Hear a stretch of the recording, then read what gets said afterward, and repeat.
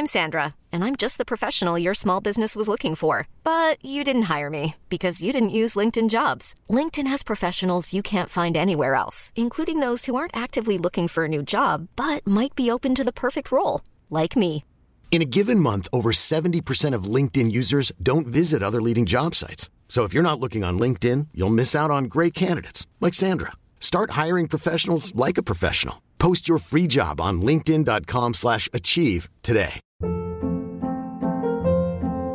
Hold up. What was that? Boring. No flavor. That was as bad as those leftovers you ate all week. Keke Palmer here, and it's time to say hello to something fresh and guilt-free. Hello Fresh. Jazz up dinner with pecan-crusted chicken or garlic butter shrimp scampi. Now that's music to my mouth. Hello Fresh. Let's get this dinner party started. Discover all the delicious possibilities at hellofresh.com. Hey y'all, I'm Joe Tower and you're listening to Tales of Male Folly, a storytelling podcast based on the Los Angeles live show of the same name. The live show features a lineup of 4 performers, all male, telling true stories that put the embarrassment and shame back into being a man. Each episode of this podcast will feature one new story by one new storyteller, recorded live at one of our past shows and presented to you here and now as is. I promise what you're about to hear is totally unedited and unfucked with. If you're ever in the LA area, you should check out our website, talesofmalefolly.com, for more info, as well as upcoming event dates and times. You can also find us on Facebook, Tumblr, and Instagram. You can't find us on Twitter because, well, fuck Twitter. All right, enough small talk. Let's get on with the folly.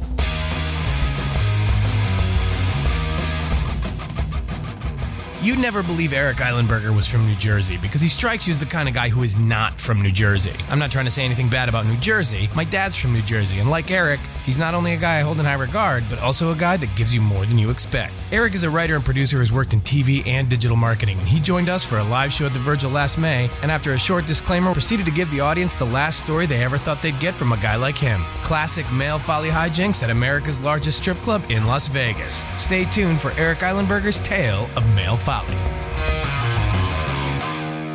Thank you.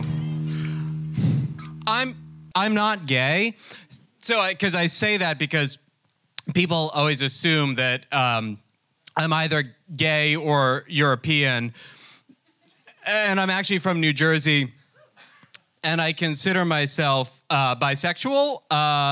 Now, you might wonder why I say consider, and you might also wonder why I started off by saying what I am not, and that is probably because you are not a bisexual man. If you were, you would know that people who claim that bisexual men are actually like gay men in denial are sort of a combination between like anti-GMO advocates and people who are off sugar, just like waiting to regale you with their theories of heteronormativity and denial. And it seems like pretty straightforward to me, right? Like, you like what you like. I can't argue my penis into liking certain things or not. If I could, I would probably start by talking it out of whatever weird thing I have about feet. But it's just the way that it is. And I remember when I first realized, like, I could even, like, be bisexual. Like, that was a thing. I was a freshman in high school, and I had, like, a crush on a boy, and I was having trouble reconciling it with how I felt about girls, and I was like, oh, wait, there's, like, a third thing I can be, and it felt great. It was, like, liberating. It was like a cool breeze had blown through the school bus, and I was like, that's it. I'm that thing. Done and done. That is before I found out that as soon as you mention bisexual men, somebody jumps up with a story about a guy who was married for 30 years and then ran off to Fire Island with a twink who had frosted tips. And so I don't bring it up very much, and that's partly because I'm not particularly good just about talking about sexuality. Like, I don't get, like, that person makes me aroused, that person doesn't. That's the end of the conversation. I don't know where to go from there. I have nothing else to say. But I also have been in a relationship with a woman for the past 15 years. And there's a thing that happens, maybe you've noticed this, I don't know. The fashion and cosmetics industries make millions of dollars body shaming women.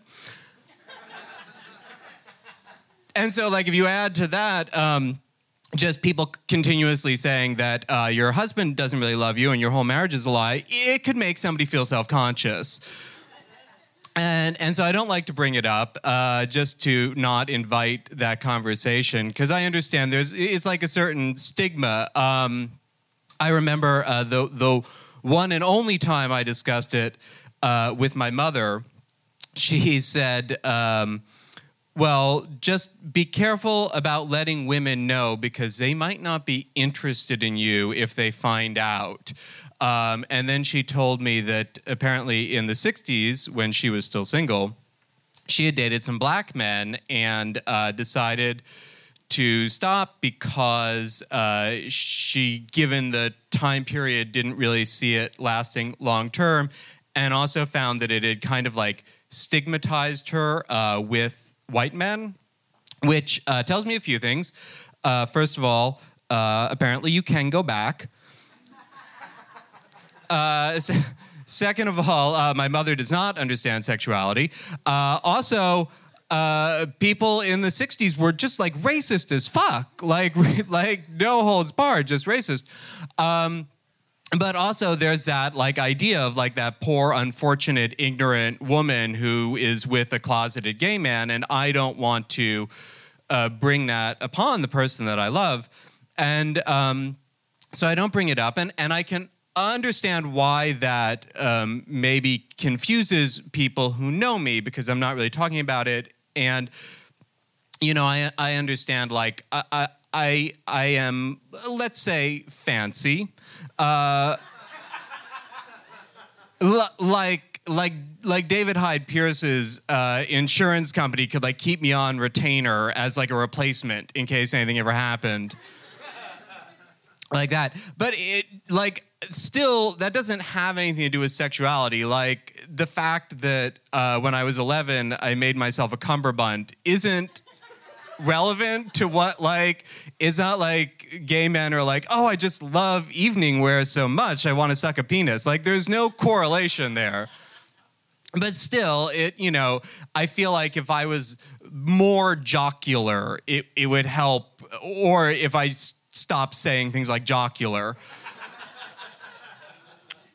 And so when my friend Ben was in Las Vegas with me and he asked me to go to a strip club, I decided to go along with him. I figured it would be a good chance to sort of let Ben know where I stand on naked women. I like them. And this was the first time that I'd ever been to a strip club, not surprisingly. The closest I had ever come before was in high school, when on half days, the senior guys, it was all boys, but the seniors would go to an 18 and over strip club in Paramus and wear mesh shorts with no underwear and then get lap dances and claim that it was just like having sex. Now, I didn't get invited because I was only 17, I didn't have a fake ID, and also I'm me. So this was my opportunity to go and like try and see what it was all about, and also connect with my friend Ben. And I knew Ben from college, and he had told me once that he didn't expect to make friends with somebody like me in college. Now, he went to Vassar, so the joke was on him. But still, you know, I felt like this was our chance. And since college, like, our differences had become more apparent. He liked to go to Vegas and spend all night playing poker. And I was afraid that if I went into the poker room, I would run out crying. But he invited me to the strip club, and I agreed to go along to see what it was all about. So beforehand, and I should say what I learned, the other thing that I learned about my friend Ben on this trip is that Ben is, let's say, frugal. So, for example, he insisted that we go to the buffet at the Wynn Casino at 3:30 because that is the latest that you can get in while still paying the lunch price. And then eat enough to fill us up for the whole day so that we didn't have to buy food again. He then chided me for not getting the prime rib and king crab leg because those are the best value. And he left with an apple and a stack of cookies, which led to a messy episode later where he confronted me about eating one of his cookies. So we went to dinner at Maggiano's, which seemed like off-brand for two guys about to go to a strip club. But Ben had a gift certificate. And we finished eating, and he asked me very suggestively, you might say leaned on me, to take my leftovers. Now, my initial response was that we didn't have a refrigerator in our hotel room, and we were going to a strip club, but he had paid, and so I said, okay, fine, I'll take them, and I went. And we walked to the strip club, and the first thing that happened when we got there was I had to pay $5 to check the leftovers at the coat check, because they don't allow bags in, of course. So we get inside, and this strip club was billed as the largest in the world, which apparently meant just the building was big. So there weren't like more dancers. It was basically like a big cavernous warehouse with like one unfortunate woman trying to like dance her way out somehow.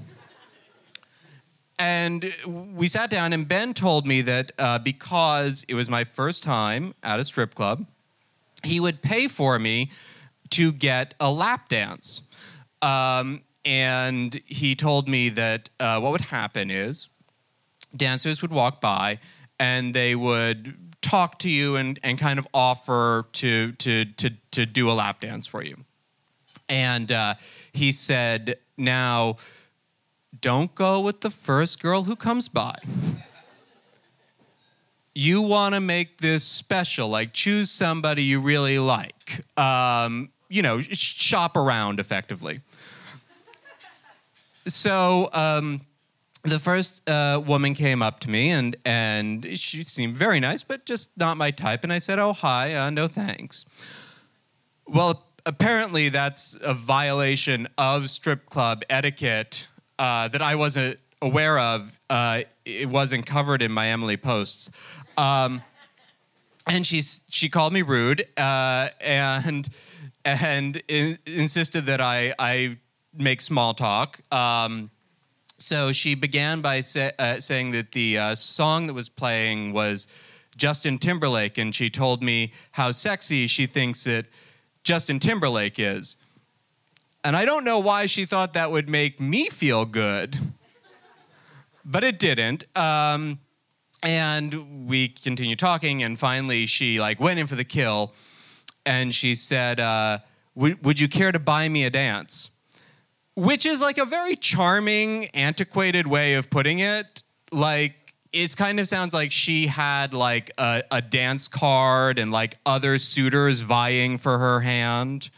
But I said no, which is what I had tried to say earlier. And some more women came by, and I was vexed by Ben's admonition that I find this perfect platonic ideal of stripper. And so every woman, there was something that wasn't quite right. It was oh, she's her haircut, I don't know. And she's got that the mustard yellow bikini on, and she's 3 months pregnant, it looks like. It was just always something. And then finally, Ben told me that I was being picky. So I decided to just go with the next woman who went by, which I did. And I had no idea what to do. Like, what do you do at that point? I just was like, I'll try and like let her know that I enjoy her efforts. And so I made like a let's say a cocksure grin, which is the only time I've been cocksure of anything. And she took control right away and danced and like, it's surprising to me that I enjoyed it. And here's why. Because obviously, like, there's a woman who's rubbing up on your body. Like, I get it. That's a good thing. But, you know, basically, if you think about it, it's essentially, it's like foreplay without the incumbent sex that people are so fond of. And, you know, admittedly, I was wearing, like, chinos and some underwear, but the kids from my high school had misled me. It is not that close to sex. But what I kind of realized is that, like, she acted excited about me, right? Like, she acted like she was excited to be doing this for me. I kind of I ended up feeling like I was, like, her favorite. There was a point she rubbed her midriff along my chin, and I had like 3 days of stubble on it, and I was like, oh, that's so rugged. I bet she likes that. I'm not rugged. That hurts like hell. And also, now this many years after, I can tell you, I was not the stripper's favorite. She didn't keep in touch. It was just, you know, but what happened, I think, is that, like, at that moment, like, nobody was questioning my sexuality. It was like, oh, she has confidence in who I am that nobody else does. I don't have to worry about proving anything here now. And I think that that's actually what the appeal of, like, the strip club experience is, because you can see naked women. There's the internet, or you could, like, be in a meaningful relationship with one. It happens. So why? But the thing is that, you know, at a strip club, you're paying for it, right? So to me, ultimately, it's like, isn't that just a denial of its own? Like, aren't you just trying, like, isn't it just like heterosexual men to just always be, like, asserting their sexuality, just, like, shoving it in where you don't want it, you know? Like, there are no female flashers, right? Like, that's a male thing. Like, men just always have to show you what they've got. And so now, I don't feel bad about not, like, being, you know, masculine. What I feel bad about, like, when I do feel bad about not being assertive enough is when I see other men, like, mistreating women trying to prove something. If it's like they're, you know, like a boyfriend that's, like, won't stop touching a woman, or, like, the guy on the bus who, like, won't leave a woman alone. And then when I feel bad, when I feel powerless to do anything about that, when I just see it, that is now when I feel bad about my masculinity and about my horrifically failed attempts to be a man. Thank you.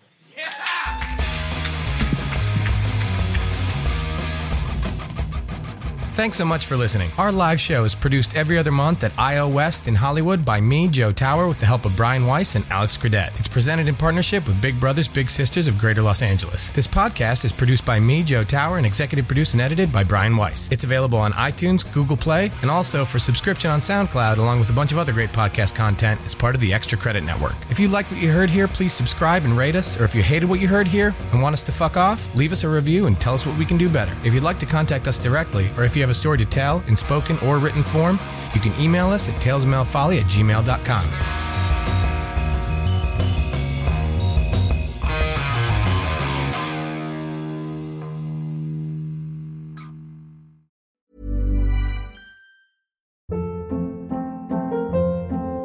Hold up. What was that? Boring. No flavor. That was as bad as those leftovers you ate all week. Keke Palmer here, and it's time to say hello to something fresh and guilt-free. Hello Fresh. Jazz up dinner with pecan-crusted chicken or garlic butter shrimp scampi. Now that's music to my mouth. Hello Fresh. Let's get this dinner party started. Discover all the delicious possibilities at hellofresh.com. Even when we're on a budget, we still deserve nice things. Quince is a place to scoop up stunning high-end goods for 50 to 80% less than similar brands. They have buttery soft cashmere sweaters starting at $50, luxurious Italian leather bags, and so much more. Plus, Quince only works with factories that use safe, ethical, and responsible manufacturing. Get the high-end goods you'll love without the high price tag with Quince. Go to quince.com/style for free shipping and 365-day returns.